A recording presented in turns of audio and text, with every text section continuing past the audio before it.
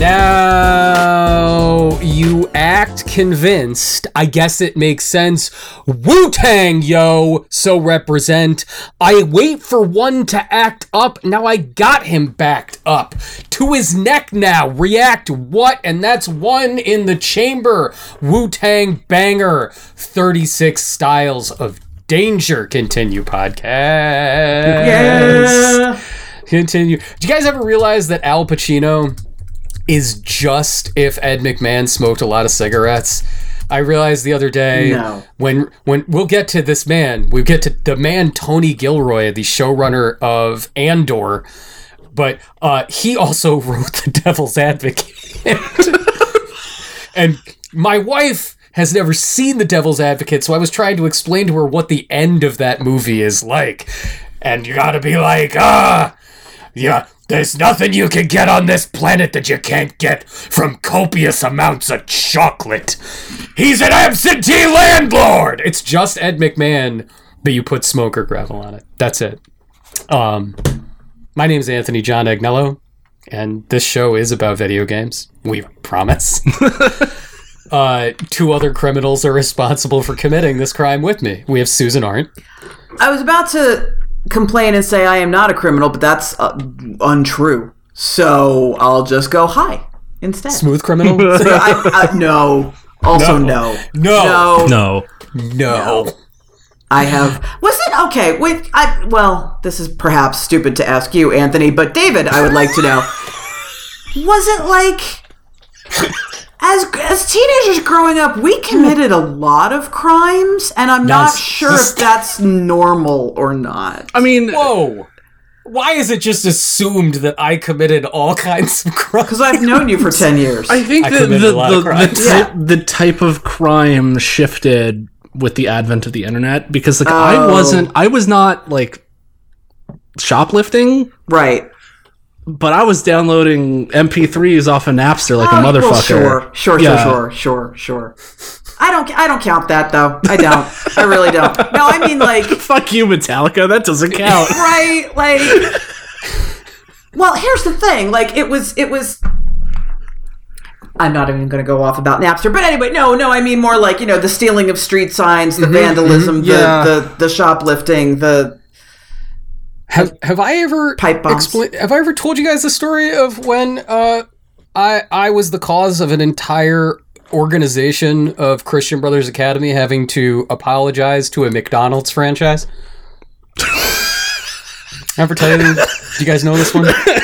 Not this specific one. No. So, my little band of fucking ne'er-do-wells in the mid-90s, we were in high school. Between the Christian Brothers Academy in Syracuse and the local graveyard, you can't get much more like 90s teenager than this. That's true, yeah. There was like this expanse of woods, and this forest is where we practiced as a cross-country team. And one day, I announced the team we're going to create a shrine to our glory. And so instead of doing our practice, we went and found a cosp in the middle of the woods and just filled it with all the stolen road signs that we had found and cast off junk from the old gym at the school. And so this started this was legit Fagin territory. Yeah. I want to judge, but I would have done that too. Right. Full-on Artful Dodger shit. Yeah. So, there is a ski trip in March of 1998 to Smuggler's Notch. No part of this is made up. All of these proper nouns are real. We go to Smuggler's Notch. No, yeah. Is that not... Yeah. Not everybody's from the Northeast. Oh, right. They Sorry. don't have our... I thought that one was a pretty well-known one. Okay, I'm sorry. Pretty known one. Yeah. So... We're at Smuggler's Notch, and this is the spring of 1990. It sounds like we were talking about before the show about like barbecue terms. It sounds like a sex act. It does. You gotta settle on your safe word before you go to the Smuggler's Notch. My fucking god! He was such an asshole, but the things he did with his Smuggler's Notch. Oh my goodness! Yeah. So. So this is spring of 98, and you like this is like just after the special editions of Star Wars were out. Okay. And the little like at the mountain, the 50-person movie theater is showing the special editions to like the school groups that are there, and they have all these cardboard standouts of oh boy Star Wars characters. So I'm like, we're gonna get that fucking Yoda. That's our fucking Yoda. It's going in the shrine in the woods. Not it's Jar gonna Jar? live there forever. Well, Jar Jar didn't exist yet. He wouldn't exist for another year. Oh, right.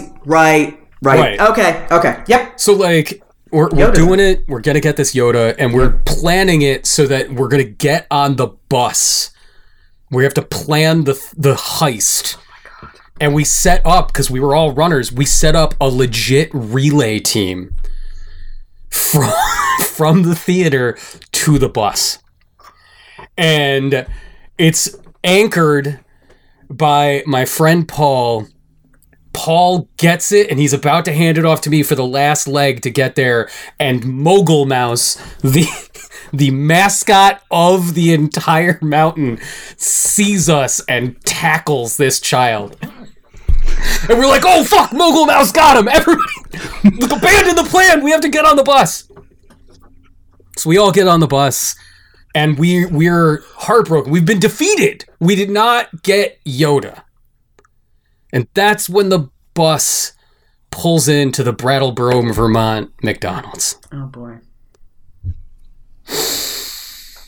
There are 75 children in this McDonald's, all ordering Shamrock Shakes at the exact same time. And we're just like, all right, well, clean them out, boys. So one kid took like the slippery when wet sign. One kid took the Fry Guy's surface of a high chair, but the piece de resistance was I went up, I pushed to the front of the crowd and went to every register going, I'll have a 20-piece McNuggets, unvelcro. I'll take a 20-piece McNuggets, unvelcro. I'll take a 20-piece McNuggets. And I ran out of the McDonald's with an 8-foot-long banner for Disney's The Hunchback of Notre Dame.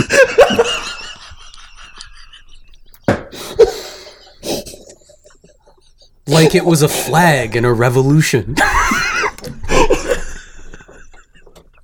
And so the former vice principal of our school gets onto the bus, and there's a fucking 8-foot banner of the Hunchback of Notre Dame. There's like a slippery when wet thing, just fucking shit all over the back of this bus, like a fucking set from Hook.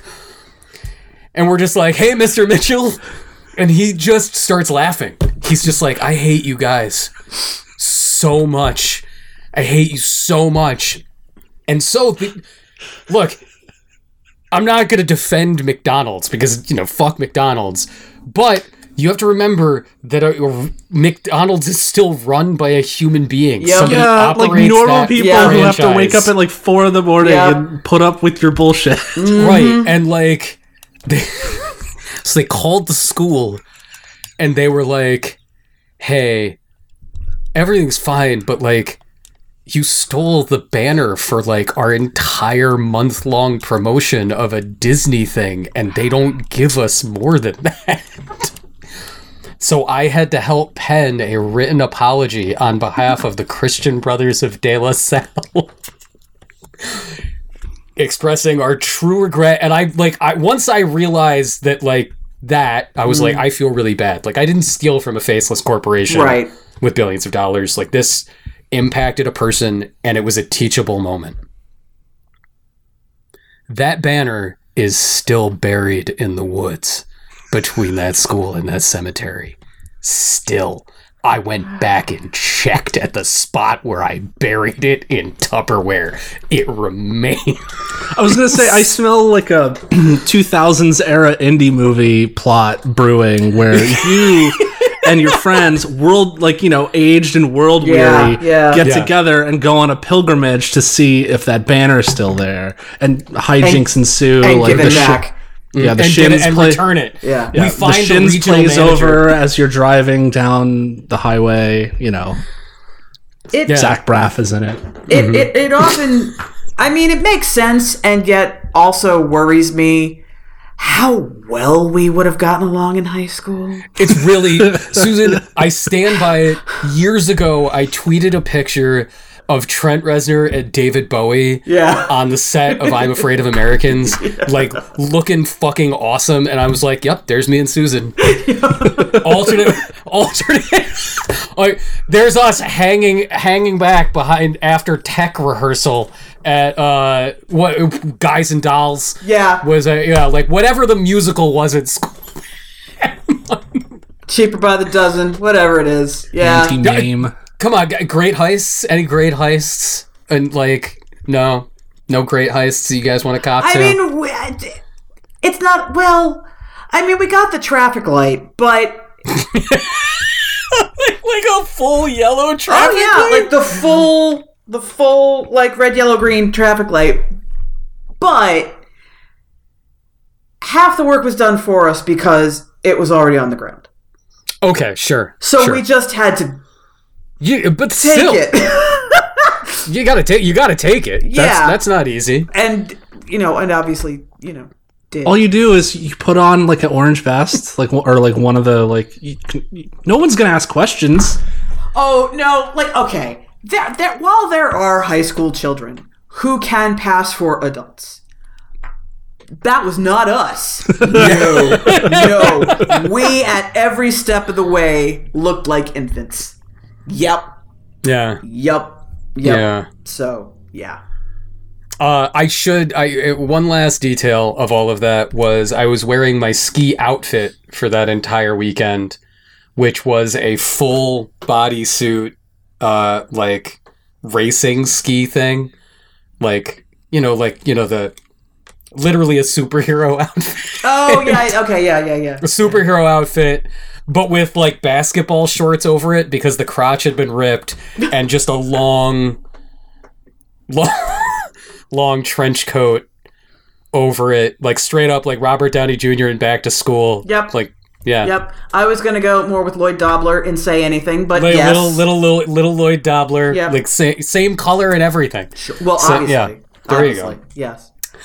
It is video games. It is genuinely stunning, A, that neither of us ended up in jail, and B, managed to find spouses. Managed to find spouses and love, and I every now and again like somebody will be like, oh wow, you must like this seems like you've had good luck. I would just be like, have you ever tried being a white male?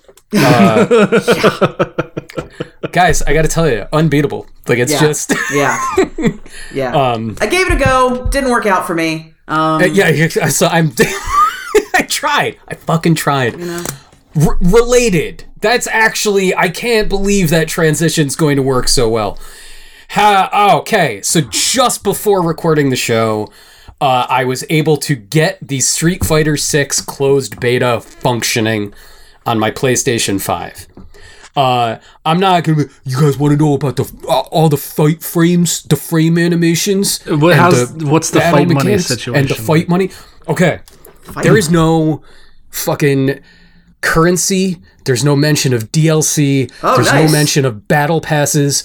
You fire this thing up, and the first thing that happens is Eternity appears, and Eternity is a male-presenting, hyper-queer black gentleman wearing nothing but bike shorts and a spangly blue sport coat and a bow tie and pink lipstick. I love it already. And Eternity says, welcome to Street Fighter 6 and the Battle Hub, and you can do whatever you want. You can fight, you can party, and it flashes to him dancing and you making your own character avatar to explore the Battle Hub. And I was like, it's happening.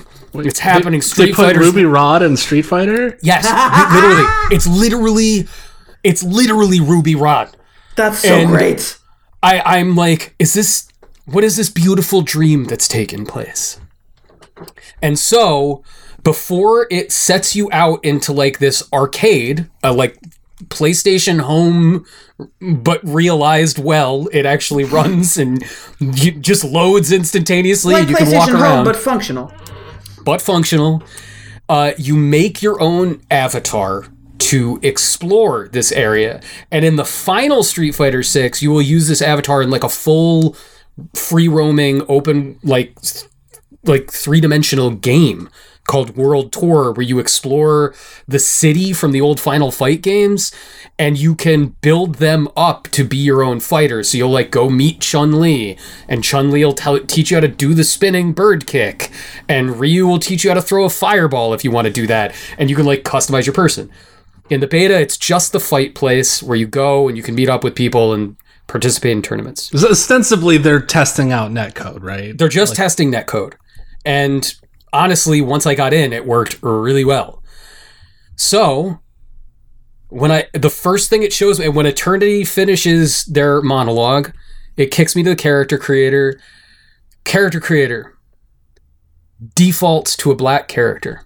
I love that to start with. Just love it. I don't think I've ever seen that in my entire life in a AAA game. And the first toggle it presents you with says gender identity. And I was like, this is really nice because the options are male, female, human. And that's just what's there. And I was like, tight. I'm going to pick one, and then clearly it's going to let me start to customize my character from there. And I was like, I want to make an older woman as my avatar for the game. So I toggle it to female, but the young male presenting body in the character customization does not change. I love that. Because it's just gender identity. And if I want to change my body type, there is a second ungendered menu that just says body type.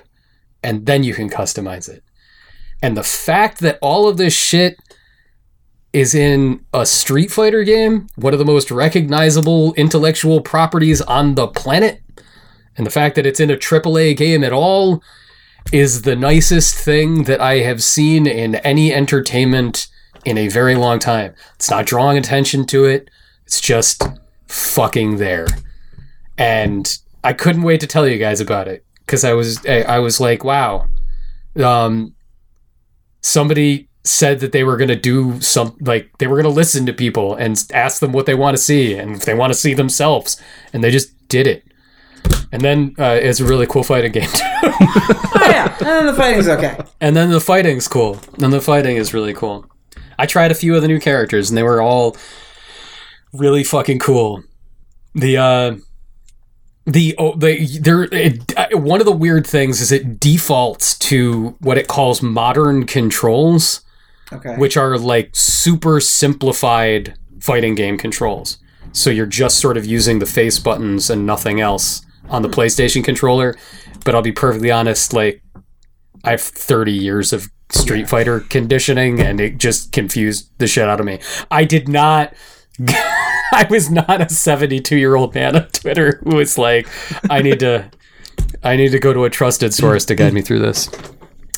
But that was it. Like, am I crazy for being as shocked and pleasantly surprised by this? No, not at all. Because the easiest thing in the world to do is not that, right? It's not that. It's like, right. No, this is the way we've always done it. This is the way we go, right? Like, what's hilarious is that it's easier when you're parceling stuff at, like, here's costume things and here's body things, to not separate it by anything. Mm-hmm. Like, here you go, whatever. Here's all the haircuts. Here's all the who cares? It's just to put it all in one bucket and then let the player sort it out. That's the easier way. It's just that people, have made it into this political thing. But just it's not hard. It's not. It's really not. You just got to make a choice to do it. And then I was told that it was difficult to animate women, though. Like that was. I was told that by developers that it was difficult to do that. But no, like to me it sounds like executives are finally catching up to like what the developers want and like what the public wants, because I'm sure there are a lot of people internally fighting for this stuff for a long time. Oh, no question. Like you see what's his name, Uchikoshi, the director of like the Virtue's Last Reward and the AI games, like tweeting about gender identity. Like this has all been there. You know, it's just finally people with the money are going like, well, the people want it, so go ahead. Which is like cynical, but I don't know, it's happening. It's funny how uncynical it is, though. Even just like, I understand, like, they're a business, they want to make money, right? But Eternity's whole spiel, like, it is, yes, it's a beta, but it is flat out presenting you like the whole UI for the game proper. Like, just the menu options are closed off. There is no part of that spiel that mentioned currency. It never mentioned. Like, and if you subscribe to the Battle Pass now, like, none of that shit. It was just like, here's a fun place to be and to do stuff. Yeah. And here's like all this cosmetic shit that you can like get for your character as you play and all of that. And I'm sure that there'll be fucking Doritos crossovers out the wazoo, but none of it's there up front. It's just nice and happy and like fucking gorgeous. Like, it just sat like, it's just like soft jazz playing and yeah, I was watching someone play it today, and yeah, like what is this like smooth saxophone music? Like this, it looks cool. Like, for the first time in a long time, I'm like seriously interested in giving it a go. I just, you know what I feel like is happening with certain franchises. When you so as a human who has been around for half a century, I spent a lot of my life really worrying about other people's opinions, like a lot. And then I got enough actual life under me that I got to the point where I was like, I so don't give a fuck. This is how I am. This is how things should be, and that's what I'm going to do. And if you don't like that, okay, right? I feel like there's certain franchises that are getting to that point where they're just like, you know what? Yeah. Here we are, friends.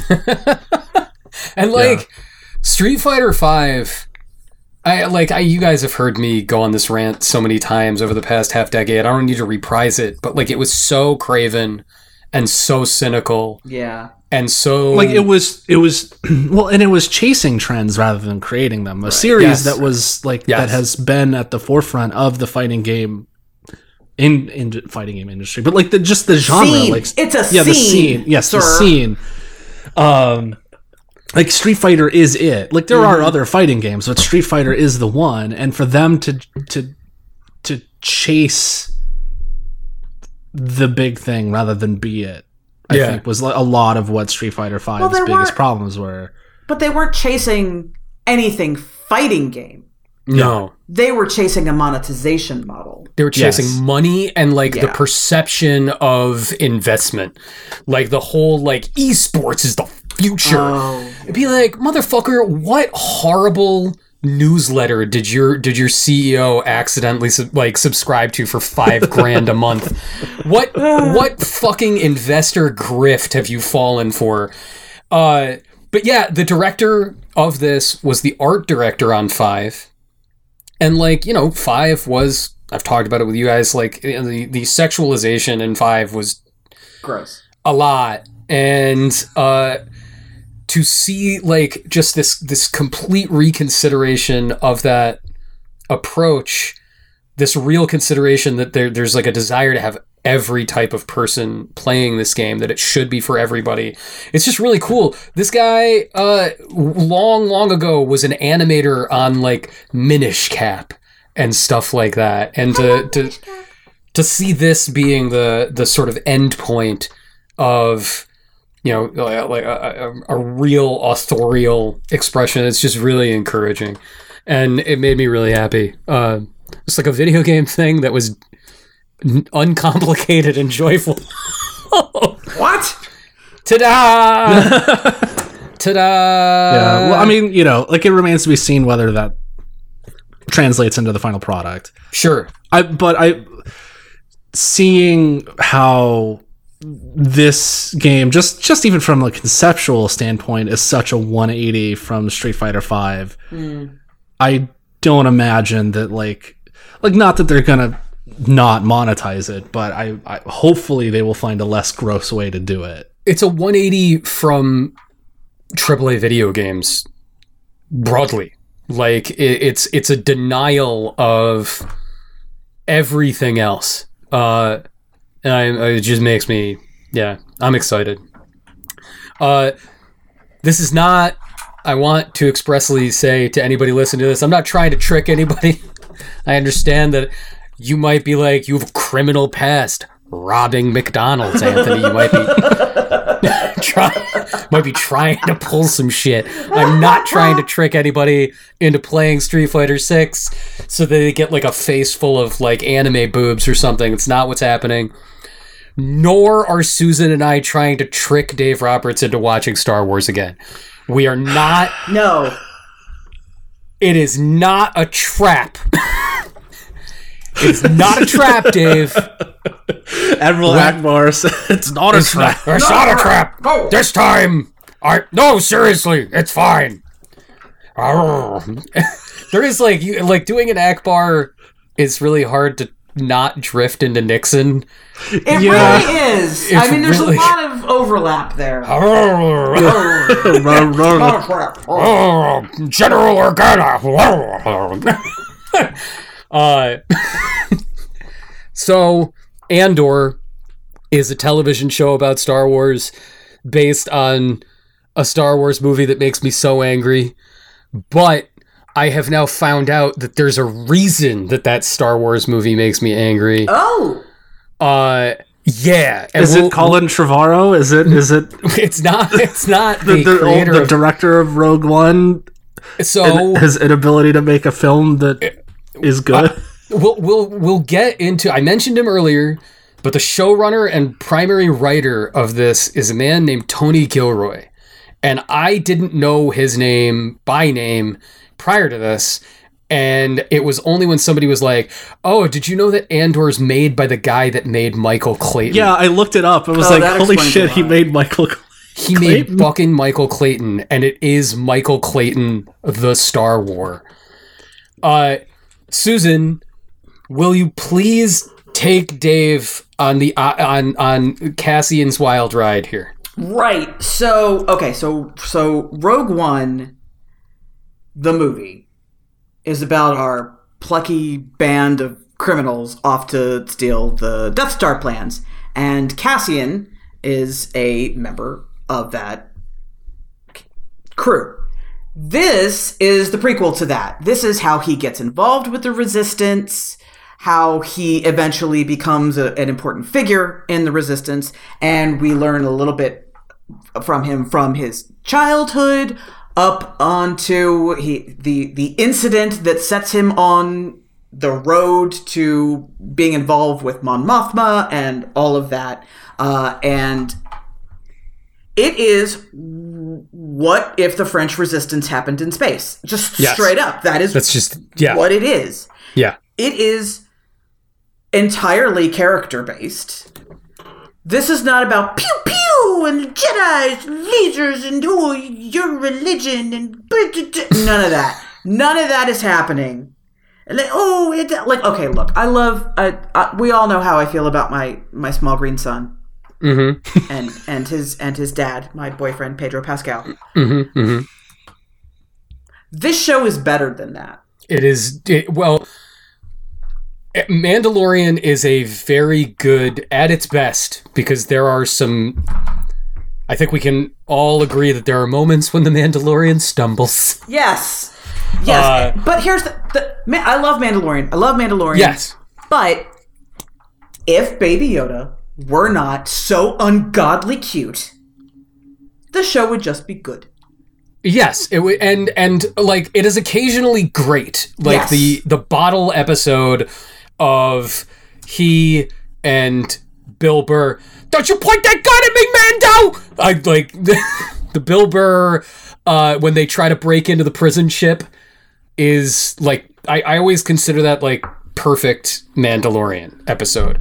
Or like the one in season 2 when it's like the Boba Fett episode in season 2. Like that's a badass like or when you meet Ahsoka in season 2. Like great. Yep. I mean, great episodes. The show, the moment when Mando takes off his helmet is one of the most emotional moments I have felt in a dramatic program in some time. Like, and it earns it. It 100% earns that, right? Like when it is great, it is incredible. There are some moments where it's like, well, this is a fun Star Wars show, and that's nice, right? Right? That's Mando. This is just good. This is a serious character drama. Yeah, about real human beings who fuck and are sad and get hungry and are happy sometimes, and some days are good and some days are bad, and they care about human shit. Yep. And like there's, against all odds, more than one of them. Yeah, and that's the other thing. There's more than one interesting character. There's a scene in one of the episodes. So it's just so good. What gives us the entry point into the Imperial side of things is this sort of middle management guy who there's an incident. Cassian Andor. Cassian Andor. That's the problem with Star Wars news. He wrong place, wrong time with some security guards, and he ends up killing them both. No way around it. It's just unfortunate. And this a member of the security team is like, well, we should investigate this, and we should get the Empire involved. And his boss is like, bro, look, you don't want to do that, and here's why. And I'm leaving for the night. And this guy, wanting to make a name for himself, makes it into a thing, and the results are disastrous. Yeah. And so to see everything through his lens, and this is not, some stormtrooper or, not somebody who's going shoulder to shoulder with Darth Vader or all that. It's just a guy trying to get ahead in his chosen field. And now this rebel has completely torpedoed his career. And like all of these tiny motivations you see, and it's like, now I get why people follow the Empire. Yes. Right? Like it's that sort of. It's also, though, like it is humanistic in a way that makes the entire concept of the Empire and Rebellion matter and have stakes again. Yes. Because it doesn't fucking matter that you know how this story is going to end or where it's all happening, or, like blonde-haired, blue-eyed Jesus blows up the Death Ball. Like, that none of that shit matters because it's not even the rebellion. Right. It is, here are people who are on a newly entrenched fascist state that is choking what remains of life everywhere. Slowly. And like even the security guard, he's not a fucking Imperial officer. Right. He is part of a corporation that is still allowed to operate in these planets independently. And his fuck up is when a low-level manager from the Empire comes in and is like, I don't even know who Darth Vader is, but I'm shutting this down. Yeah. And fuck you. Now you've got me and my jackbooted nightmares up in your business forever. And like Mon Mothma, like I know there's probably like a cosplayer out there who's like super passionate about Mon Mothma, but like not a fucking character. And like don't come at me with Timothy Zahn novels. Like nobody gives a shit. They're not canon anymore. It doesn't matter. On screen, Mothma is just a soft-spoken, severe lady who's in charge, and that's all we know about her. And like within 15 minutes of show, her plight, her motivation, her history is so vividly wrought on Coruscant, a place that has been the stupidest place in movies for 25 years. I need to talk about this one scene with Mon Mothma. So it's as you say, it's not the rebellion yet. It's a group of people who are fighting the Empire, and they do these little things here and there, and all that's got to get funded somehow. Mm-hmm. And we find out that Mon Mothma is the one moving all the money around to fund these things. So she has to check in with Stellan Skarsgård and be like, "Bro, the heat's kind of on. It's getting harder for me to move the money around without people noticing." And you see the threat she's under. It's these two incredible actors very quietly discussing the reality of the situation. And you know immediately how scared she is, the risks inherent in what she's doing. You know what's going to happen to her if she gets caught, and you understand why she's doing it anyway, without any of the pomp and circumstance that other Star Wars and the complexity of what she's balancing, because it still is like, this is a person with a family. Yep. And they fucking suck. Yeah, but they're also human. Like all of a sudden the disgusting aesthetic milieu that George Lucas insisted on is given cultural meaning, because she lives in this gilded, world of people with flowing robes, and her husband is this pampered aristocrat who's just I remember when you used to want to have fun. And she's like, people are fucking dying. Yeah. And he's like, oh, well, you're boring. I'm like, that's one little piece. That's one little piece. And Stellan Skarsgård, I can't not immediately start imitating Stellan Skarsgård in Good Will Hunting. Kate won't watch Andor with me anymore because when he walks on screen, I just compulsively just go, what about the boy, Sean? But what about the boy? But Dave, we talk, Susan and I were talking about this via text, but there's a scene where all you see of Stellan Skarsgård at the beginning is this fucking hard-bitten revolutionary. He is just you're coming with me, we're doing this thing, shut the fuck up, life matters, come with me, we're gonna fight this. By the way, I've set explosive traps on all the doors because I figured we might need to fight our way out of here. There's this huge firefight going on, and he's like, bro, we gotta move. This is a man who does not rattle and has thought of every single possible outcome. This dude is a warrior. Yes, hard as nails. Hard as nails. And yet, when we finally have... Because filmmakers are in charge of making this, and they use scenes to just establish action rather than to be like, look at what we could do with the power of Unreal Engine 5 on an XR stage. Fuck yourselves. Look at our AI, Mark Hamill, and he's feeding frogs to his little baby. Fuck you. Stellan Skarsgård is on his ship. He is going back to Coruscant. And there's just this close-up shot of him opening a case and getting out these giant fat rings. And he's putting on each ring one by one. And then it shows him looking in the mirror and looking at his hair. And all of a sudden he's fixing this wig. Just to make his hair long and luxurious. And then you see him practicing smiling. Practicing greeting people. And you realize he's just getting back into character. To go back to polite society. And it's 30 seconds, Susan? Is it even half a minute? Maybe that, yeah. Oh, man.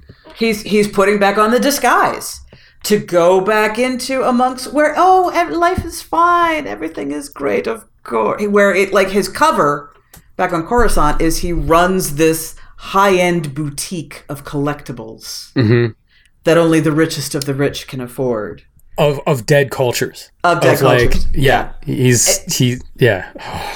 So much of Star Wars is about planets blowing up, right? The death of planet, all the planets. Andor is about the people who live on them. And it is, to me, It's exactly what I've wanted from Star Wars for a long time, because Star Wars it mostly is about heroes. Mm-hmm. You know, Han Solo and Luke Skywalker and Rey and the heroes. But all of those heroes can't do what they do without these people. And these are the people who are actually in the trenches, who are actually laying the foundation, who are making it possible for this hero to rise and do all these things. And like, Jedis are cool. Don't get me wrong. Like, the whole Jedi thing is great. But there's such power in the story of the person who's like, I don't know if this is going to move the needle at all, but it's worth doing. Mm-hmm. I just love it. Dave, your skepticism, I can feel it. It's like a physical wave. I understand that I'm not trustworthy. I understand that I still maintain an enjoyment of Rise of Skywalker. I know. Oh God. I know I can't be trusted. I mean, I've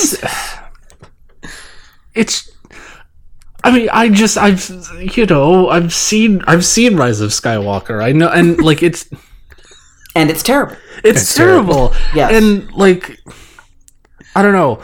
I don't know if I'm ready to love again yet. That's fair. That's fair. Especially after Book of Boba Fett, which is garbage. I don't know how this came out of the same place that made Boba Fett and Obi-Wan Kenobi.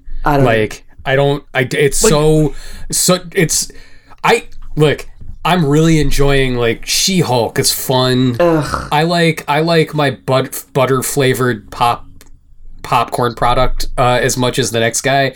But like, Andor is like filmmaking, like legitimate filmmaking, and I haven't seen any shit like that on Disney Plus at all. Like, we just watched the Hocus Pocus 2 with our son. And you know how, like, there's a scene in there that immediately made me think of you, Anthony, because you know how, like, you were yelling about how the most recent Ghostbusters movie just ends in a Walmart? Oh, no. There's an extended sequence in this new Hocus Pocus 2 movie that just is in a Walgreens. And it's just, it's like Kais and I were just watching, and we're just like, this is, like, the first Hocus Pocus movie is not, like, it's not cinema, don't get me wrong. And I'm sure a lot of what we brought to it is just having watched it as kids. But, like, we're watching the second one, and it's like, this is just bad. And it's the kind of thing that makes you wonder if, like, anything good could be made through this platform. Just by the nature of the platform, they have to make a lot of stuff, and it has to be done cheaply, and it has to be done in a way that they can just overwhelm you with things to do to keep that $10, like $8 subscription. $8 is not a lot of money to pay a month for the stuff that this endless, like, stream of content that Disney is making. But God damn it. I'm gonna watch this fucking most show. Of it's trash. So I have to know, right? You have to know. I have to know. And if, like, even if I nope out after the first episode, then it's like, what, like an hour of my life. Fine, I'll watch it.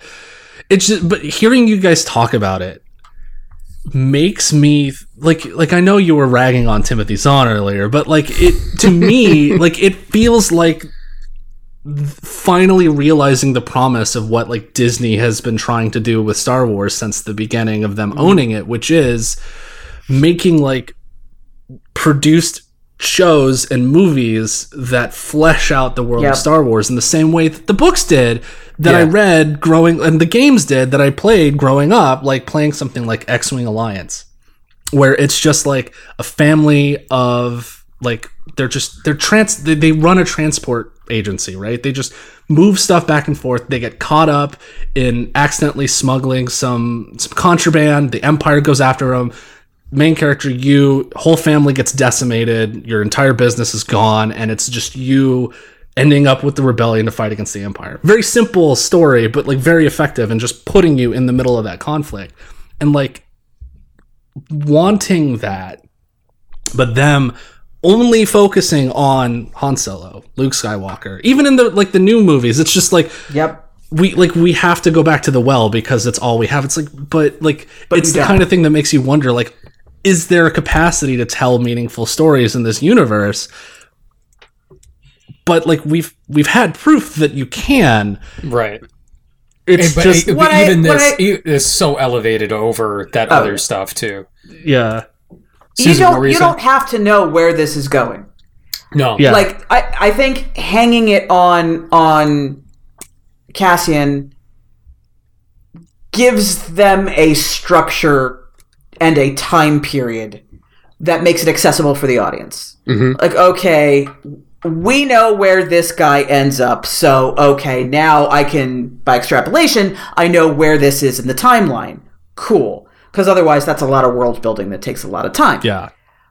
But you don't have to know that to get that, to understand the stakes that are happening, what's important, why it's important. Like, you get it immediately. I will say, when you sit down to watch it, I feel like the first 3 episodes are the first episode. Just the way they're structured, and they all dropped at the same time.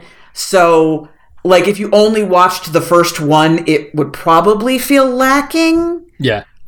You have to watch the first 3, I think. Okay. I agree with that. And the other thing too, because I saw Rogue One. Those characters, they're so boring. Okay, Rogue One is... It's such a boring movie. Remember the dream! No, how do you waste Forrest Whitaker? Yeah, Susan, do it. Okay. So, we watched the first... I hated Rogue One. Hated it. Saw it when it came out. Hated it. Watched the first 3 episodes of Andor. Loved it. And was like, well, I want more of this character. And it won't be out for a week. So I guess we're watching Rogue One tonight. Mm-hmm. With so much separation between the marketing for it and watching it, I enjoyed it much more.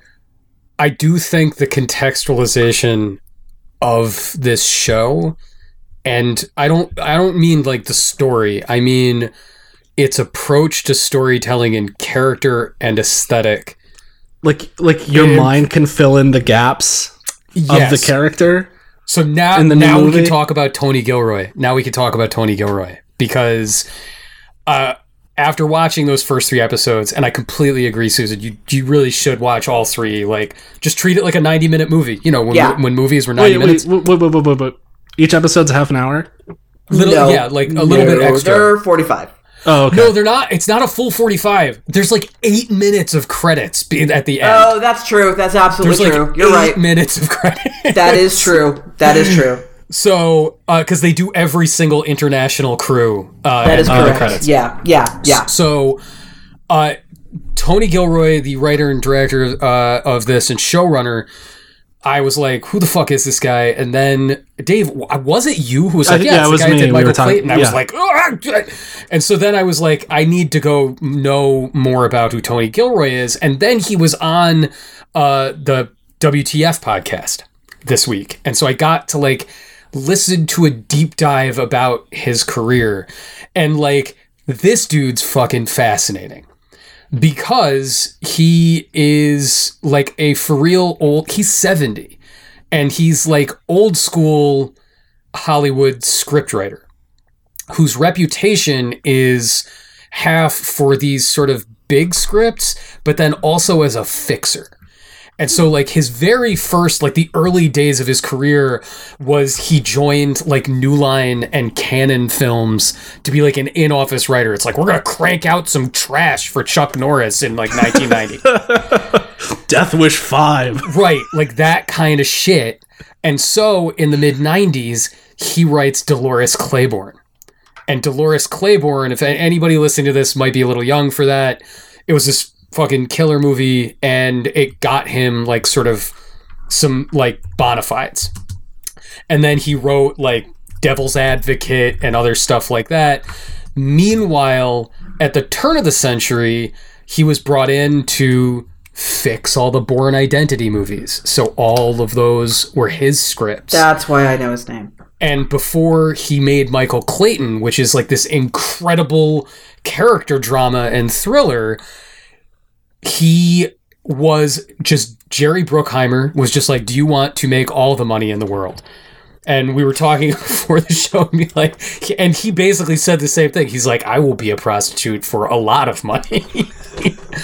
And so he's like, yeah, my wife and I still joke that our house is the house that Jerry Bruckheimer built, because all he did for a few years was be the script doctor to make things like function at all for Armageddon and fucking Gone in 60 Seconds and Coyote Ugly and all of it. And then he gets he turns 50 years old and he's like, fuck this, I want to make my dream movie. And he makes Michael Clayton. Michael Clayton's the first thing he ever directed, and it's perfect.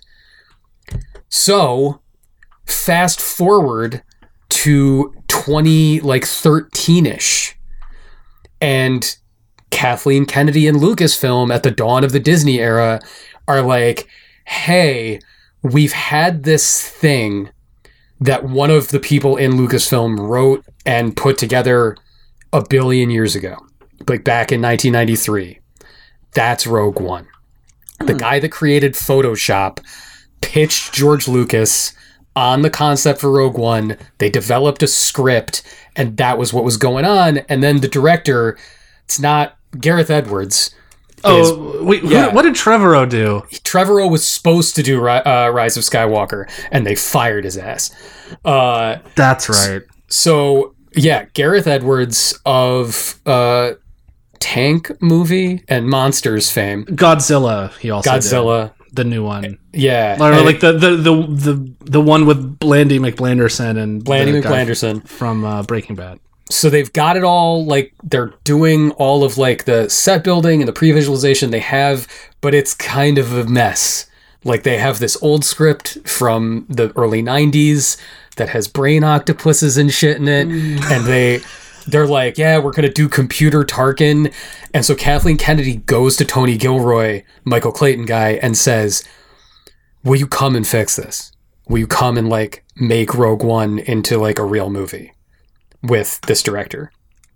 And he's like, how long do I got? And she's like, you have 3 months. So the reason that Rogue One goes from, like, oh, it was a really tense scene with Mads Mikkelsen and a mean guy, and then it goes instead to, like, why don't we throw an Easter egg in here of You'll Be Dead guy and Walrus Man. The reason is because Tony Gilroy was like, I'm gonna hack this Frankenstein's monster together.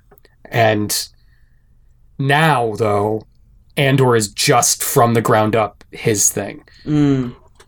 Yeah, I can't believe the guy that did Devil's Advocate is doing a Star Wars. is doing this, because that is the silliest movie ever made. Susan, do you know what they're doing? They are going to do season 2. Really? Yeah, they're gonna do another one. Good. Because here's the like, you could take this script, like, you could take the scripts. They don't, like, there's nothing inherently Star Wars about anything going on. Nope. That's why it works. Hey, it just happens to be in space. You know what's crazy? It turns out that, like, shooting in real places matters. What? Isn't that crazy? What? Isn't it crazy that, like, when you have your characters not in an episode of fucking Nick Arcade, it matters a little bit more. Yeah. Oh no!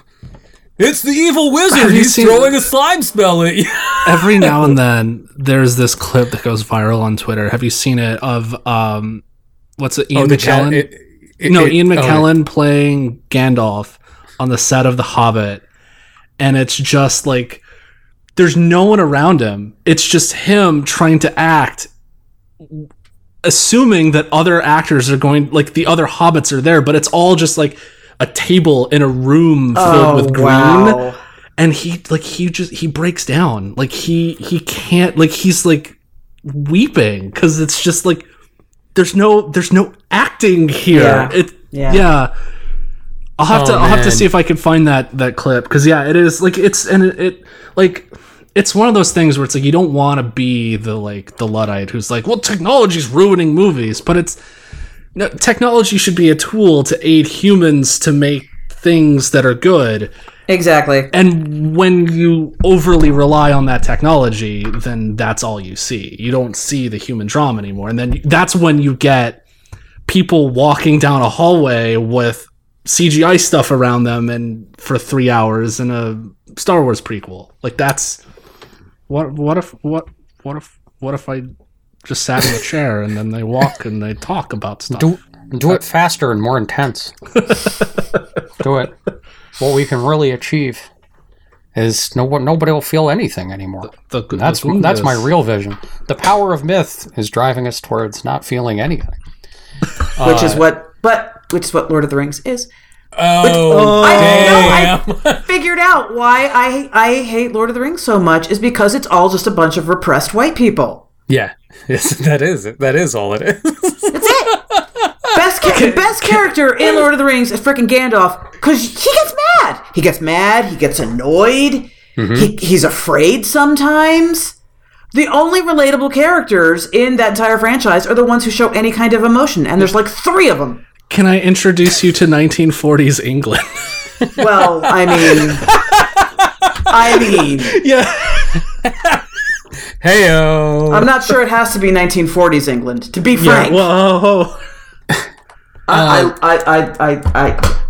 So the moment watching Andor that like was the first moment where I was like, what the fuck is happening? What is this? Why is it so good?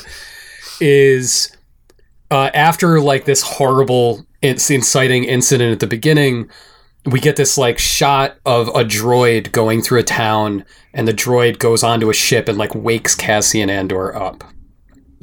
And this little machine in this short clip dialogue, it maybe 30, 45 seconds of screen time, you learn everything about like where they're from, how they feel about each other, a whole implied little like world of relationships that surround them and the people they know, and a respect for the actual place and things that you're dealing with. Because the droid is talking to Cassian and he's like, why didn't you come home last night? Like the implication being like, your mother is worried about you. And Cassian just starts talking really fast at him. And the droid says, processing, delayed response, because it's clearly not working great. And Cassian says, I know this is going to be hard, and it'll use a lot of your energy, but can you tell a lie for me? Respecting the fact that the other character on screen is not human and is a computer and will require processing power. And he says, I need you to say that I was at my friend's last night and that I was at work this morning. And the droid looks down and just goes, that's 2 lies. And I was like, oh no, the Star Wars is making me feel again. It's not just fucking Boba Fett walking into Mohegan Sun and asking to get the comp breakfast buffet. No. It's another Northeastern thing, dude. Mohegan Sun is a resort and casino. Come on down to Big Bubba Boba Fett's. You get Rancor rewards for the kids. God damn it. All right. Good writing. More good writing. DioField Chronicle and Inscription. Susan, you've been playing Inscription. Yes. It was an interesting counterpoint to your experience with Immortality. Yes. Dave, you've been full tilt in the fall of 68 on Metacritic with Square Enix with DioField Chronicle. And the thing, both of you guys were like, the writing in these games is speaking to me. So let's start with... no. Oh, no. Susan, yes. I have quibbles with story in this game, but I'm enjoying it regardless. All right, let's get into this, Susan. Let's start with Inscription. Okay. Because I've looked at it even more after you talked about it, like in the Slay the Spire-ness. Yes. I get a lot of vibes off Inscription. Like I can't play that. I think it'll do bad things to my brain. Wrong. No, I can Wrong. do it. Yes. Okay. So it must be said, a lot of the joy of playing Inscryption comes from its surprises.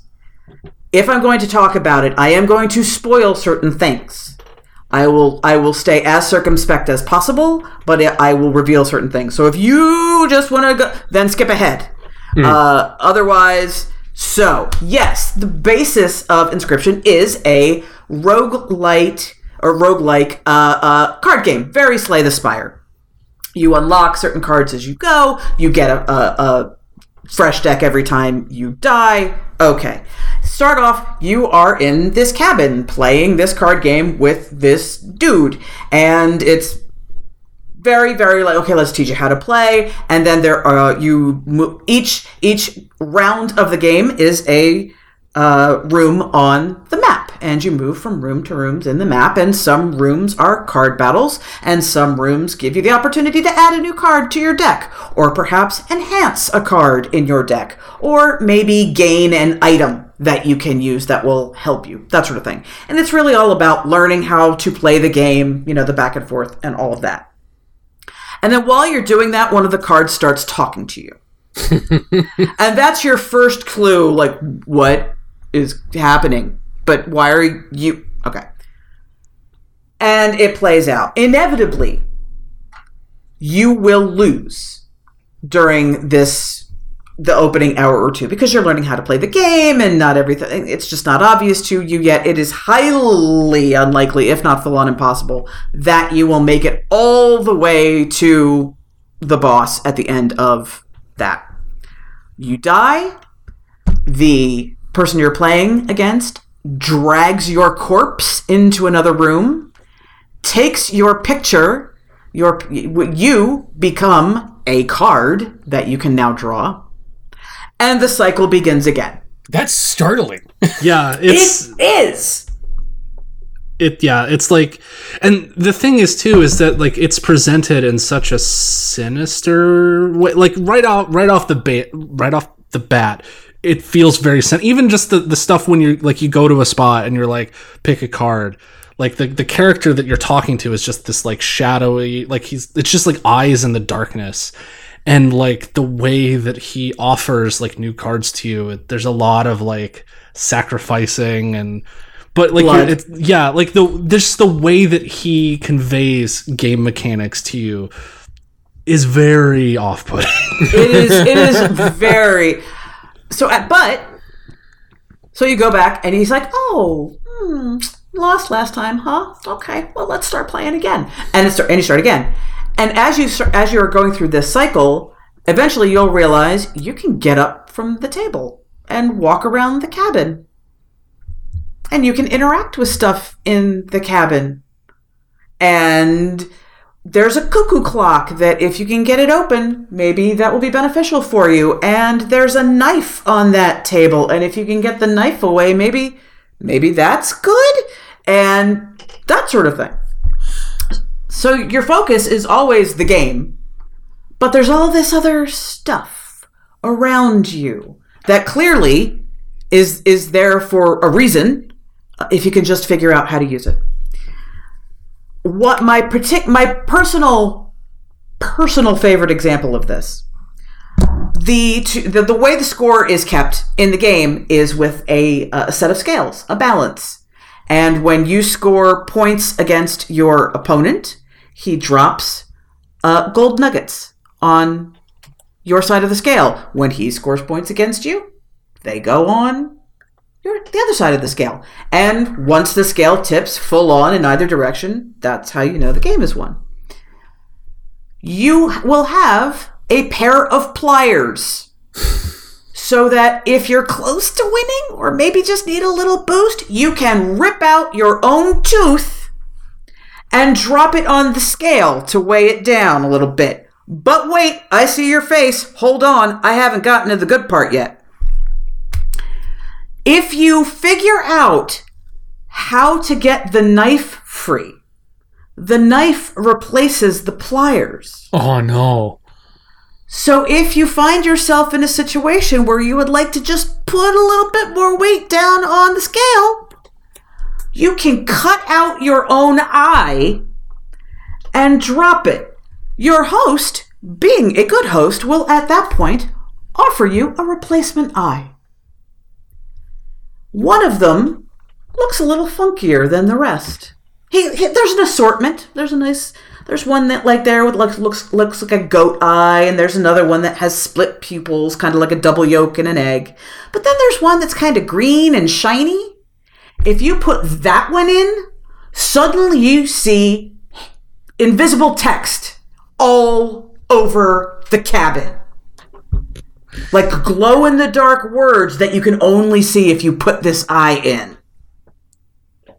So you have to have gotten the knife, decided to use it, and then chosen that eye, and then suddenly all these clues are revealed to you. The game gives none of this away, by the way. You are never nudged to do any of this. It's never like, ho, ho, ho, that knife sure might be helpful. None of it. It's just there. But there... That's what I want to ask about. Because all of that sounds fucking insane. That sounds fucking crazy and awesome. Yeah. But so on our last episode, we talked a lot about immortality and a lot about how the real pain of immortality was how committed it was to the sort of modern idea of gameplay by way of community. Yes. That we're not going to tell you anything about how this interacts or how these systems work or how to access them at all in the game itself, trusting you to go out. There's so much in just that basic description of the cycle of play in Inscryption that is so inscrutable. Yep. Why is this successful at not telling you any of this? Because does any shit happen if you pull up the goat eye? Are there like other powers that the goat eye would give you? It's just another thing. I don't know. Didn't try it. Oh my god. So the thing is, you don't have to do any of that to succeed. The ultimate goal is to beat this guy at the card game. And that's it. That's it. And all of the stuff that you find in the cabin, all the secrets, all of the puzzles, inform the overarching story and also make it easier for you to beat him, because a lot of what you're doing is finding powerful cards. But you don't need any of it. So why did you decide, what was the circumstance that made you get up from the table at all? The first time you get up from the table, you are prompted to do so. You are prompted to get up from the table. Yes, the very first time, an explicit, yes, you can do this, here is a thing. Correct. Yeah, okay. Go get me this thing from over there. Sure. Yes. But then after that, I don't believe. Then after that, you are given a few nudges from the cards that start talking to you. But nothing like, hey, go unlock this, go pick up that eye. Nothing like that. There are secrets in the cabin I never solved. So you've beaten it. Oh, yeah. You've beaten it. There is... So what, because there's the thing that's so hard to talk about this is that I want to talk about this with Susan, but I don't want to spoil it for everyone else, because there's a way to I think you can beat the game and then just keep playing the game over, but then there's a way to beat the game and then there's more stuff. Did you see the more stuff? Yes. Okay. So yeah, because that's the thing, it at first it very much reveals itself to you as just a standard roguelike card battling game. Correct. Then you finish what I will call chapter 1, let's say. Yes. And there's more. Yes. Yeah, I thought it was, okay, so it's like Slay the Spire, you beat the 3 levels, and then there's the 4th big boss. Each level has its own boss at the end, you beat those 3, and then there's the ultimate boss, and you beat that, and you have finished the game. That is incorrect. No. That is not... No. You do that, and I say that because it was so challenging to get to that ultimate, the uber boss, it was really hard. I played a lot. I played hand after hand after hand, like over and over and over and over, and I would get really, really close. And no, and then once you do that, once you beat the Uber boss, something happens that makes you go, what? I thought I was playing a card game. What is happening? What? And then Act 2 begins, and it is a completely different experience. Okay. All right. Let's spoiler tag this because I need to know what happens. There's no. My backlog has backlogs at this point. Fair enough. So you beat the dude, and you are kicked out to what appears to be a collection of video clips, and you turn it on. You play the first one, and it's a YouTuber who plays collectible card games. And he's like, hey guys, we're gonna crack some packs. I'm hoping to get this new card. Yeah, okay. And it's him in his house with his green screen going through packs. How many hours in is this? Like how multiple, right? 6 to 8 hours. Yeah. So as you go through the videos, then he's like, hey, guys, really cool video for you today. I found these at a garage sale, and he's going through unopened packs of Inscryption cards. He's like, oh, yeah, I think there was only ever one season of this, and these look sealed, and that's awesome, so let's check them out. Boop, boop, boop. And so it begins this sort of meta story about him trying to find out where these cards came from, what happened to the company that made them. Soon there's he gets in touch with the company. He's like, hey, what? One of the cards has coordinates written on it, and it's near his house. So he goes to the coordinates, and he digs up a floppy disk. He's like, what? It's the video game version of Inscryption.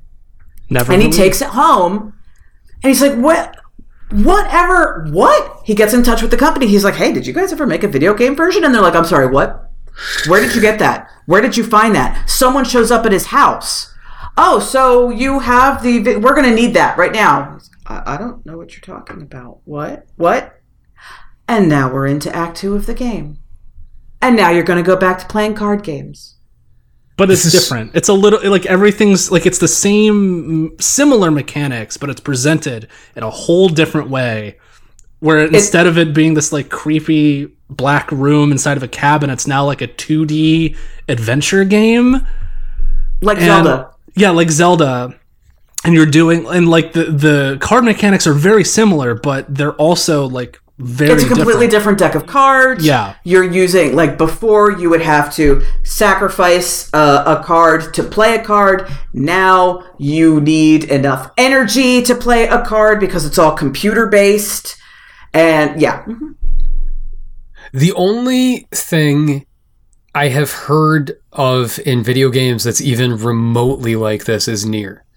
Like the original Nier. Like when that came out.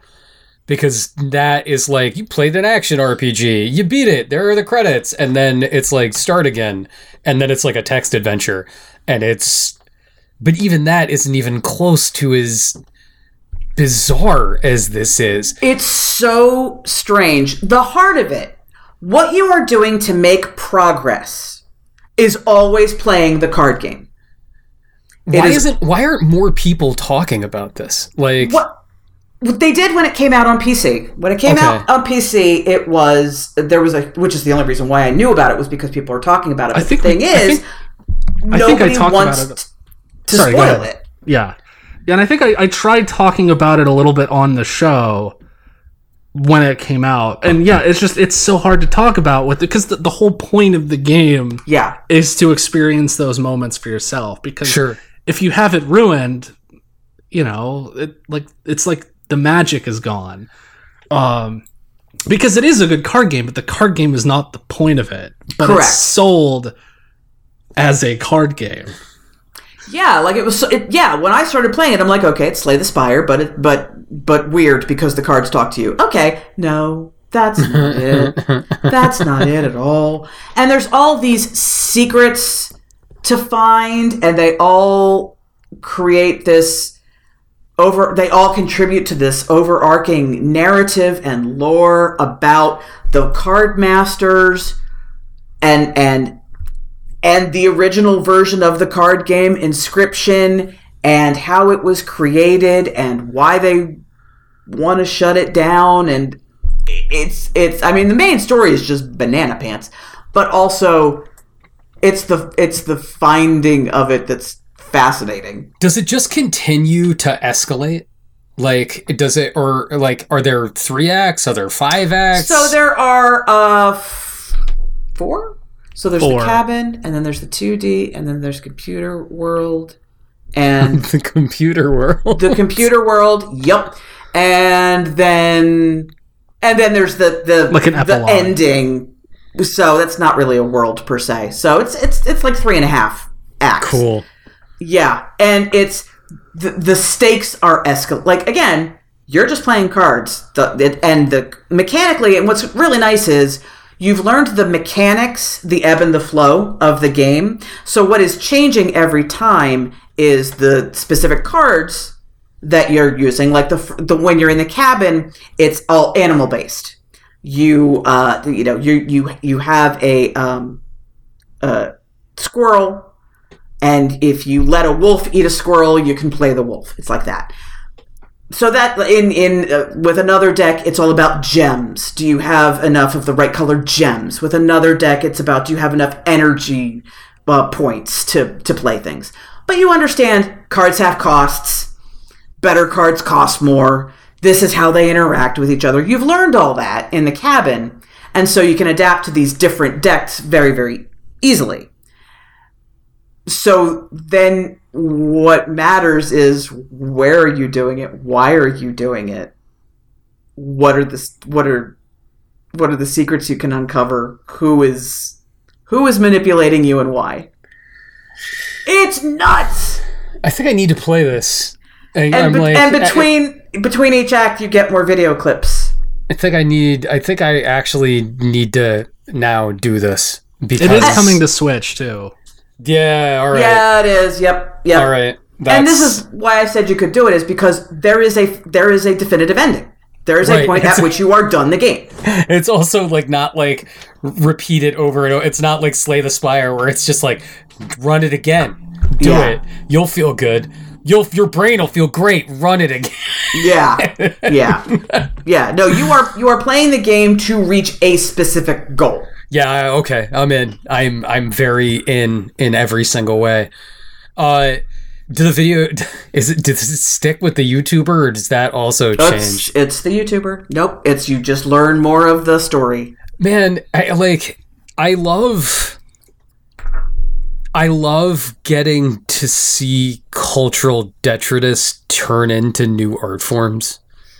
Like, I love that the people who made this clearly were reading, creepypasta shit on something awful in 2006 and the early days of YouTube, and loved magic and shit like that, and was like, why don't we take all of these things and turn it into something that is completely unlike anything else? And the thing is too, is like, this game is like, I think he's done other stuff, but the 2 big ones that came before this were Pony Island and The Hex, which are both, like, when you combine that with the Inscryption, you can chart a direct line where he's just, this guy who makes these games has always been interested in, like, making fake video games that feel real, but then also going like, what if the video game was evil? And what if you, the player, are being directly manipulated and fucked with by the video game? Like, Dave, Pony Island. Didn't you talk about The Hex on the show? I don't know if I talked about The Hex. I didn't like like it's good, but it's definitely like a sophomore slump as far as like between Pony Island and like he's trying to do more, but it's still like it leans on a lot of tropes because I mean it's about a bunch of like failed video game characters convening to meet at this tavern, and you get to play as each one, and each one plays a little differently, but it's all within this like side-scrolling sort of milieu, and like they all, some characters are like super popular still, and others are like, well, my franchise died. So like just dealing with the weird ennui that comes with that. Like it's interesting for sure, but it's definitely like it's not as mechanically enjoyable to play as Inscryption, because that's the biggest difference here, is that not only did he make a game that is just full of weird shit, but the core of it, the actual playing of the cards, like it could have just been that. It could actually, and it would have been fine. I think you should play it. Like, yeah, I will say the boss in the cabin is the most fully realized. Okay. Yeah. Because that. The way the map progresses, each of the 3 underbosses that you have to fight, each one has their own distinctive attack, which is when you first encounter it, like, oh god, oh, okay, I'm okay. And I don't feel like in the later chapters it would require a little more tweaking. Like it's fine. Sure. But it's just not as fully realized as a card game. But yeah, you could 100% just release that opening card game and call it a day. But it seems also that like the priority of the game itself changes after that first section. Like the priority becomes like the mystery, right? Yes. Yeah, rather than mechanically asking a lot of you. Man, I keep thinking about what you were saying about immortality and how like fascinating video game structure, but to what end? Because of all of this, like even the quality of the movie making is just not up to snuff. And I don't know, like I haven't played Immortality. I can't speak to it. But sometimes it feels like big ambitious things like that are almost embarrassed about what they are a little.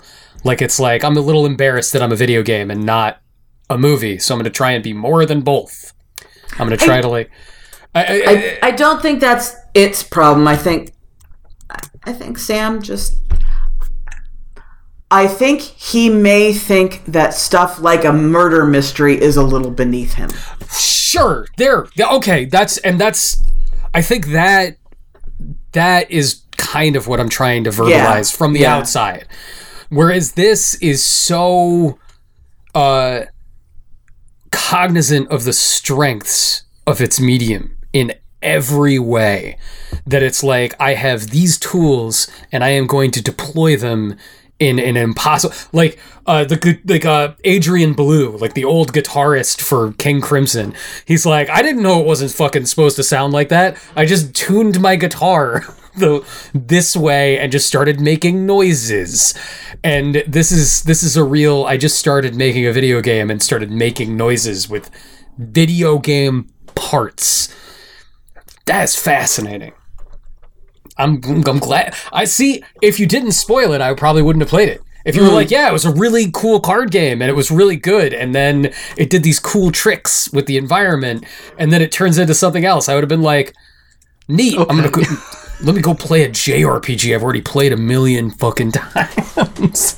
That is exactly how that would go. Because I'm scum. Yeah, but that's what makes it so hard to talk about, is that like you want because again, like the draw, like the card game is just part of it. The draw is like pulling those threads, but you can't talk about the threads without talking about the threads. Well, let's talk about the word generator program that Square Enix developed in 1987. And every now and again, they'll put a few prompts into the word generator, and they're like, horse guys, kings and queens. And it's just like, do your field chronicle. And it's funny because you say that, like, one of the first notes that I wrote down about this game was the story feels like it was written by an AI botnet. Yay! Yeah. Do you guys remember Smarter Child? Do you guys ever interact with Smarter Child? Smarter Child was a very primitive AIM machine learning script. This rings a vague bell. Yeah. And like a very primitive machine learning script from like 2004. And you could carry on weird sort of primitive AIM conversations with Smarter Child. But even the name Diofield Chronicle feels like something that would have come with out. A capital F. Yeah, with a capital F. So Susan, you bounced off the demo for this, correct? I did. I see the appeal. I'm just not in the mood for that kind of. I wanted to be able to ease into the combat with like, okay, turn-based, got it, and this was not that. This is a whole other thing. I still don't even understand it. I have the cart because I was like, that shit looks real weird, and I want to support this. I want to support these life choices. All right, so Dave, like, what is Diofield? What is Diofield Chronicle? What is Diofield? So Diofield is the name of an island that the events of this game take place on. It's a continent island. Like what if England was bigger? It's where Ronnie James Dio James Dio diminished and went into the West. And Dio from is that a JoJo reference? I don't know, from anime. the one everyone's like, it was me, Dio, like that joke. Anyway. So I'm gonna say a bunch of names, and you're gonna go, yep, those are Square Enix names. So it takes place on the island continent of Diofield. There's a conflict between the Trovelt Shovian Empire. Yep, there it is. Okay. And the Roadtail Alliance. Yes. You play as Rowtale. Amazing. Roadtail Alliance. You play as a mercenary group known as the Blue Foxes. There's a noble. His name is Duke Hende, who is basically your benefactor. He gives you money, tells you to go do mission. Like, you're largely independent, but sometimes he's like, hey, I need you to do something for me, so do it. The four main characters' names are amazing. I mentioned them on a previous episode of the show, but I'm going to repeat them here. So the main-ish character is Andreas Ronderson, who was previously a royal bodyguard, and he's like your fast, nimble dagger guy. There's Fredret Lest. Big. There's Stunk Chunkman. There's no, you made that one up. Bob Johnson. There's Fredret Lester, who is Andreas' friend. He's your standard horse knight guy.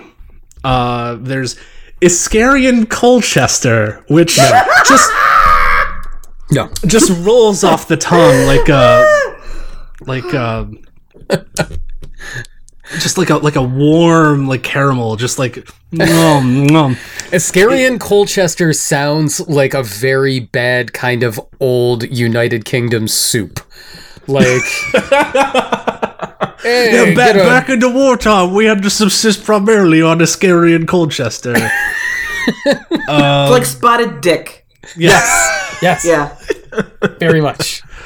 He's your bow and arrow guy. He's a former noble who is growing fond of concepts of democracy, whereas your horse knight guy is very like, monarchy is cool. So there's some conflict there. And then there's Waltaquin Redditch. I'm sorry, what?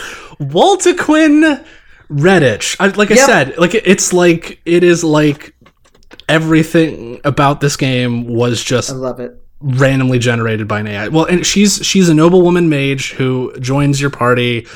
She's very haughty. She's got a bit of an attitude, but she also harbors some deeper secrets that you don't discover until later in the game. I won't spoil, but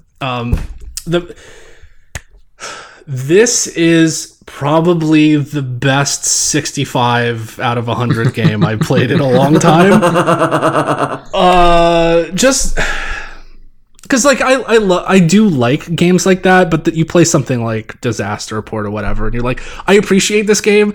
This is mechanically unfun to play, but I kind of love it. The thing about DioField is that it feels like it's like 75% of the way there. And if it had more time or more money, I think they could have made something better. And the biggest problem is the story. The gameplay has hooked me more than the story has, but the problem with the story is that it is extremely dry and very passive because it is told almost exclusively in cutscenes in which a narrator speaks over maps and still hand-drawn images of events. And there's just a lot of the descriptions of events that are happening are like, was captured by what. It's just it feels so detached and pulled all the way out. Like I get what they're trying to go for, like it's like a war documentary or like recounting of events or something. Question, but it just is the narrator talking about stuff your characters are doing? Yeah, like basically, so the way that the structure of the game is you get a cutscene. Initial cutscene lays out sort of the events of the initial state of the Empire and this conflict that's going on. And then you do a battle. And then the battle resolves, like your characters will have some dialogue, something happens, and then once the mission is over, it pulls out again, and it's like, okay, and here's what happened following the events of the battle. Your characters meet another character, and they form a mercenary group known as the Blue Foxes. There are two rival dukes who are vying for control of this island nation. And so your benefactor tells you to go off on this mission and do this. And it's like to set the stage, it's okay, but like that's like 80% of the story is told this way. So like there are just events that happen that if it's zoomed in and actually showed them would be very impactful and meaningful. But when it's basically shrugged off with like like the Empire has invaded, you're like, well, why? What? Like I know they're the evil Empire, but like what? Like give me like we were talking about this with Andor. Like give me the humanity with this struggle. Don't just make everything sound like you're a detached historian. So just telling the story at me. It's like you went to the movies and had to leave to go to the bathroom, and you come back in. You're like, what happened? And you're like, okay, so the Death Star blew up Alderaan. Yeah. Like it's okay. So another analogy similar to that, like, you know, the intro to the first Lord of the Rings movie, where it's like 10 minutes of Galadriel explaining how like the ring came to be. Yeah. And yeah, what if that was the whole game or the whole movie? What if that was how all of the events, and occasionally you get like a scene of like Samwise and Frodo like talking or like running away from the Nazgul. Oh, wow. And then that happens. Yeah. And then it zooms back out again, and Galadriel starts talking again about how they met up with the Fellowship and talked about going off to destroy the One Ring together. Like that's I really wonder, Dave, if you hit the nail on the head right out the gate by being like, if they had had more time, they would have been like, time or money. I don't. So I like, as you're talking about this, I was like, I need to know who made this shit. Like who specifically on the staff was in charge of this. And they are people with sort of established credits, but not a lot in terms of directing or, you know, like it seems like the directors on this game had a concept and were given a shot. Be like, here's a chance to make something. I also am told that it pretty much seems like this was a lead developed on Switch situation. Like this was gonna be a Switch exclusive, and then they were like, no, let's put it on everything else. Yeah. And like, honestly, in some ways that's to its benefit. I will say like the lack of textures in just the overall character art is like, it's fine, it's a look, but when you combine that with the really stilted animations and just like dead eyes of the character, it feels unfinished. Yeah. It gives it, but it runs really well. Like it runs like butter on the Steam Deck. This is very weird. Like, I just want to throw this out there, considering our conversation before recording today. the person who wrote all of this is the person that wrote Fire Emblem Awakening. Huh.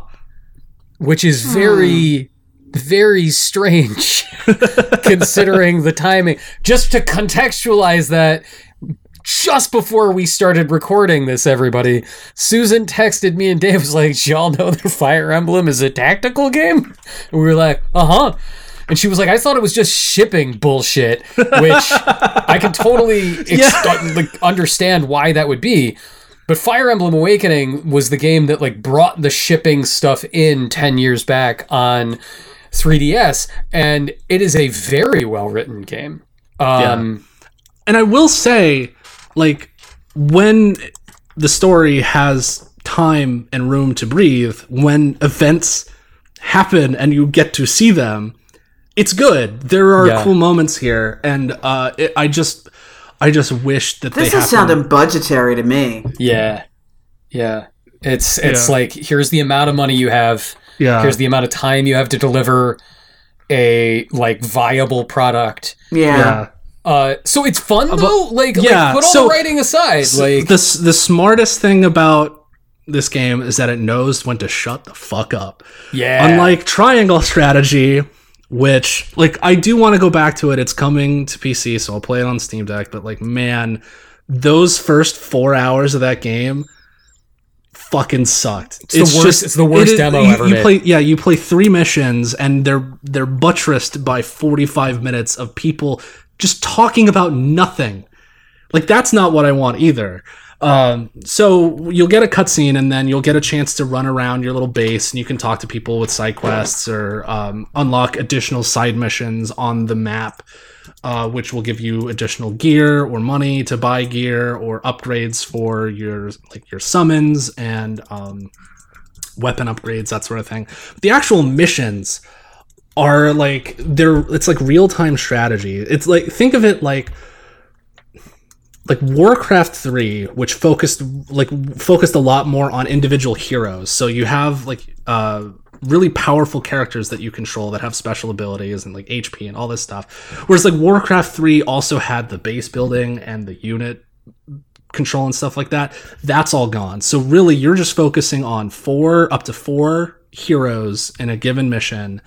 And each one has its own set of strengths and weaknesses. There's like, you have your sword guy, you have your horse guy, your mage, and your arrow guy.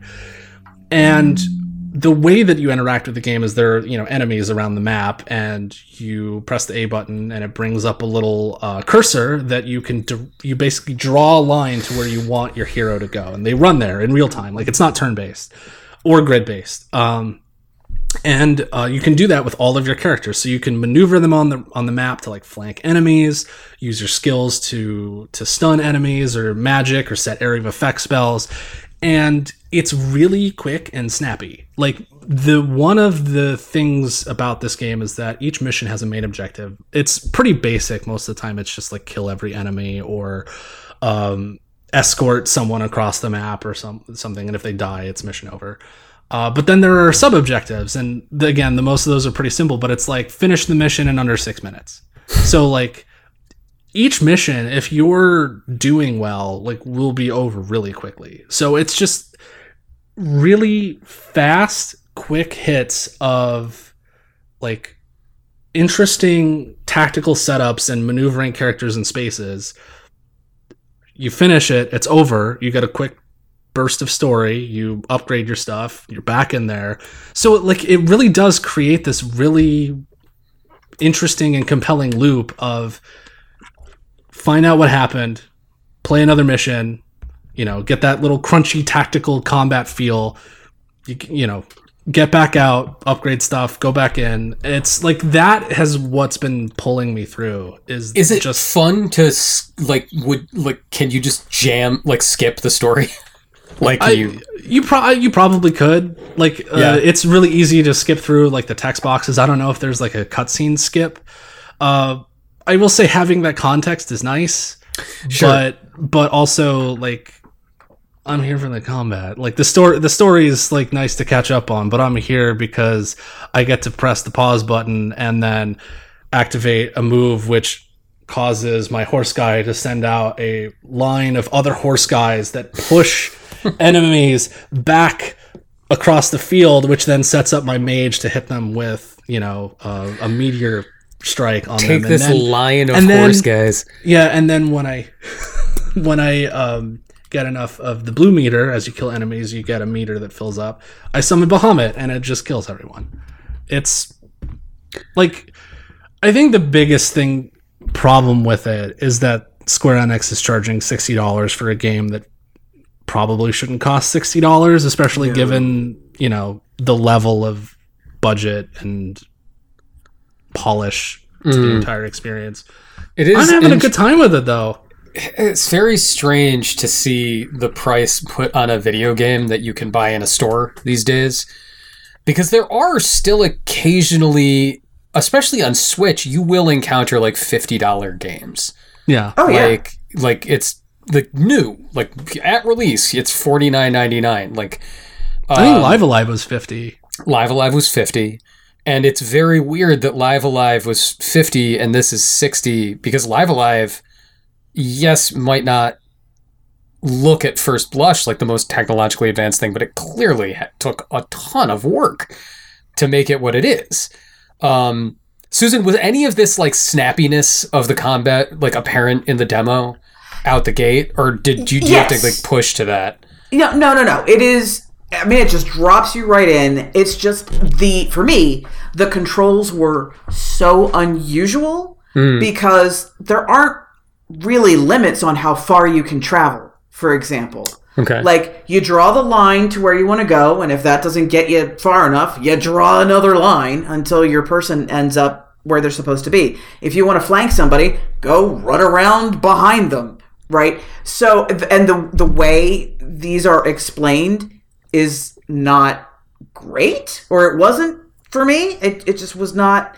Yeah, it did not click with me immediately. But once I was like, oh no, I could just go up and do the thing.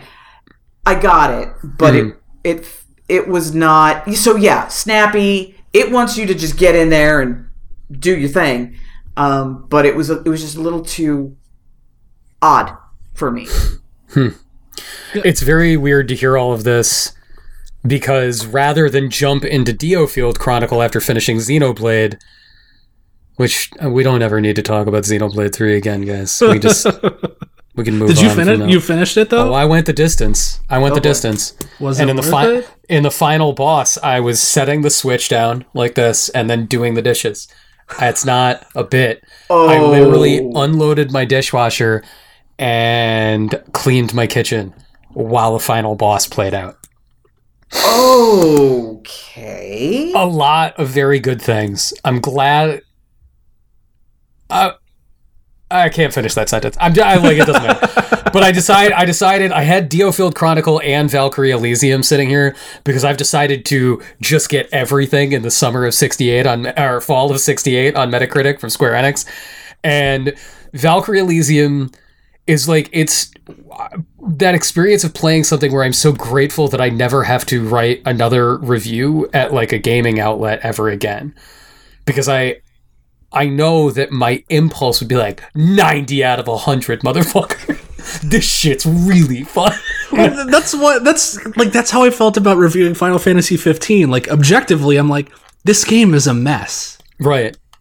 Yeah. But I love it. And like in Valkyrie Elysium, it's obviously a very different game. It's like sort of an action, it's like an old style PlayStation 2 3D action game. Compare it to something for me. Do you remember Shinobi on PS2? Yeah. Or like I'm trying to think, like, because comparing it to Bayonetta is too strong. Like, sure, Bayonetta's like that's too strong. There's too much structure there. I get Shinobi. You know, I mean, like the PlayStation 2 reimagining of Rygar, like. Shit like that. That game is tight. Yo, that game is tight. Exactly. Mark of Cree? Not that unique, because it's very like just like pound the A button and do some shit. Got it. Okay. But like, you know, all there is like this like pompous, grand monologue about the gods, the Valkyries at the beginning, and then it just like is like, here's a tutorial. The tutorial goes on just a little bit too long, but then it's just like, and now you're out there, motherfucker. There's monsters in a desolate, barely textured castle. Get after it. And boy, rolling around as this poorly animated lady is such a good time. It's just smooth and fluid, and it's like, I got a new sword. Let's see how this one goes. And now I have a rapier. Great.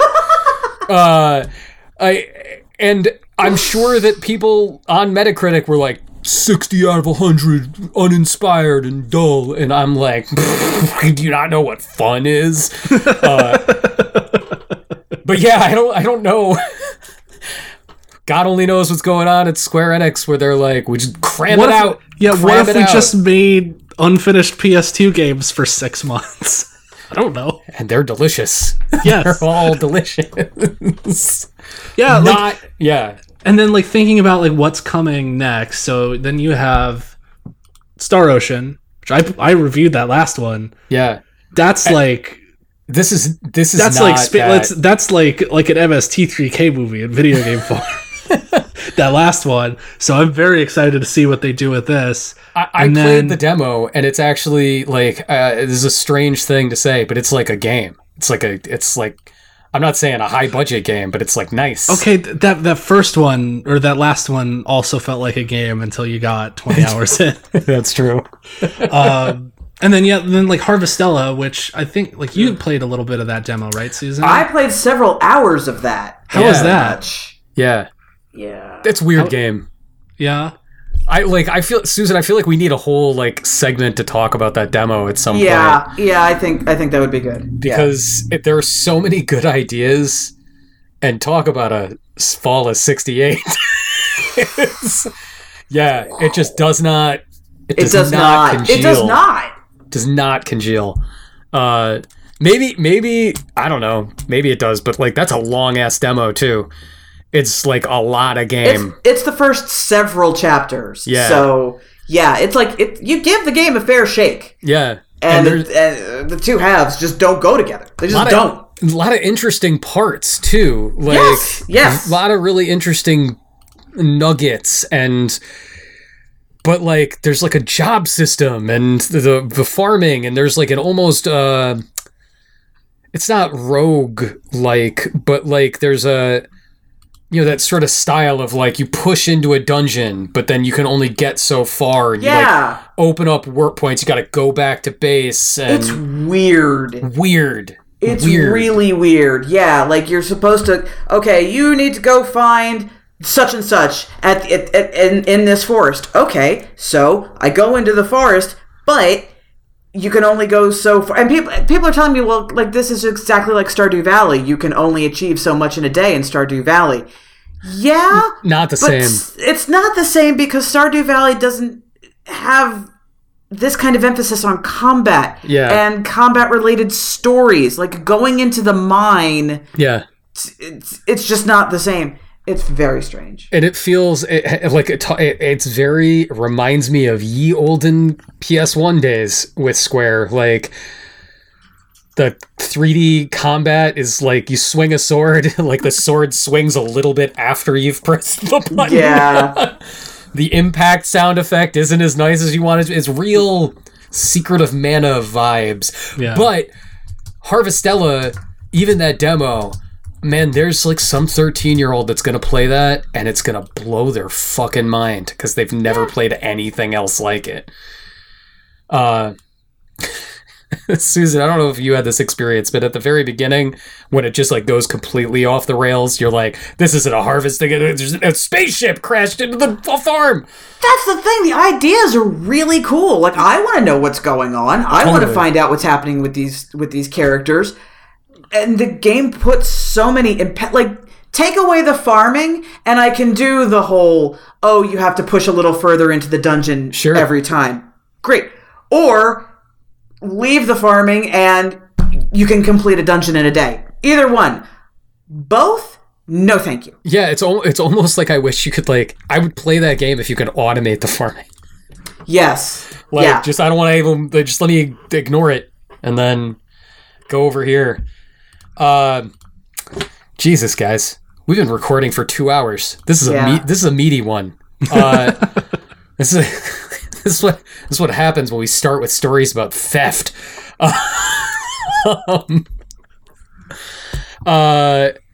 Very quick, Inscryption deep recommend. That's like an absolute play Inscryption to everybody. Deofield Chronicle play maybe. If you know what you're getting into, but if it sounds up your alley, you'll probably dig it. Watch Andor. That's definitive for this one. Dave, who is steal the banner from McDonald's. Steal the banner from... Don't do that. Guys, they can't replace that. They can't write back to corporate. Although maybe they changed policy after 1998. the Agnello clause is in the... They have to add it to the contracts. Anyway. Patreon backers. Patreon.com/continue podcast. You can support the show. Come hang out in our Discord. And also at the $10 level and above, I'll give you a shout out on the show, which I'm going to do right now. Special thanks to Josh Jamie Souza, John Belf, Toast, Adam Gauntlet, Michael Coffey, The Fancy Manatee, Stormshot, Double Taco, Matthew Peters, Denton Brock, Gluttony 1 of 7, Eric Van Quill, Frank Sands, Tyler Nilsson, Shane Nilsson, Yodel, Ryan Brady, Jacob Christos, Chris Cook, Christian Fisher, Skip Dippity, Canonical, Tom Coveney, and Nick Rugen. Thank you. Thank you. Thank you all very much. Thank you. It is your backer dollars that purchase things like Valkyrie Elysium, which, man, that game's held together with duct tape. Yeah, you go to patreon.com/continue podcast. You can throw us a buck. Every single dollar helps support the show. It pays for our server costs. Or also you can just introduce it to more people. Some people tell us they shared the show with their cat in the car. That's my favorite. Yes. It's my favorite tweet about our show in recent memory. It was somebody forcing their cat to listen to us. That poor cat. You can also follow us at various places. Dave, where can the people follow you? You can follow me on Twitter at David Robots and on Twitch, twitch.tv/continue podcast. I did stream The Bouncer. I finished that game. That game ends with a slow jam that I do need to send both of you. Oh, shit. Yeah. Nice. Like a legit slow jam. That game was bad. Anyway, no, I'm probably going to be streaming not every, like, don't hold me to it, but like Saturdays I think is a good day for streaming. So follow the channel. You'll get notified when I go live. I usually play whatever weird old shit I could think of. So Commodore 64, we'll find a way. Oh my, yeah, I mean, that thing's got composite out. I got a retro tank. I can make that happen. Susan, where can the people find you? You can find me on Twitter at Susan Arndt. It is afternoon baking with Susan time, so I may start finding ways to share that particular activity. But it's also Susan Ween. It's Susan Ween. It is also Susan Ween. I am currently, if you look for hashtag Susan Ween on Twitter, you will find I am recommending a spooky season movie a day. I'm trying to run the gamut of recognizing that people are sensitive to gore and that kind of thing. I'm giving a brief description and a gore rating for everything that I recommend. And I am running the gamut. The closer we get to Halloween, the nastier the suggestions are going to get. So everything to this point has been relatively safe. That's awesome. I like that. You can follow me at John Agnello on Twitter. And I guess on the next episode of this show, I'll be gainfully employed by IGN.com. I don't even know what to deal with that information. There it is. I don't know, man. 7 out of 10. Needs more water. Bam. I don't know. I don't know how I feel about this. There it is, everybody. It won't be very public facing, but I'll just be there. You'll know I'm there. Happening. All right, everybody. We'll see you in 2 weeks. Goodbye. Goodbye, everybody.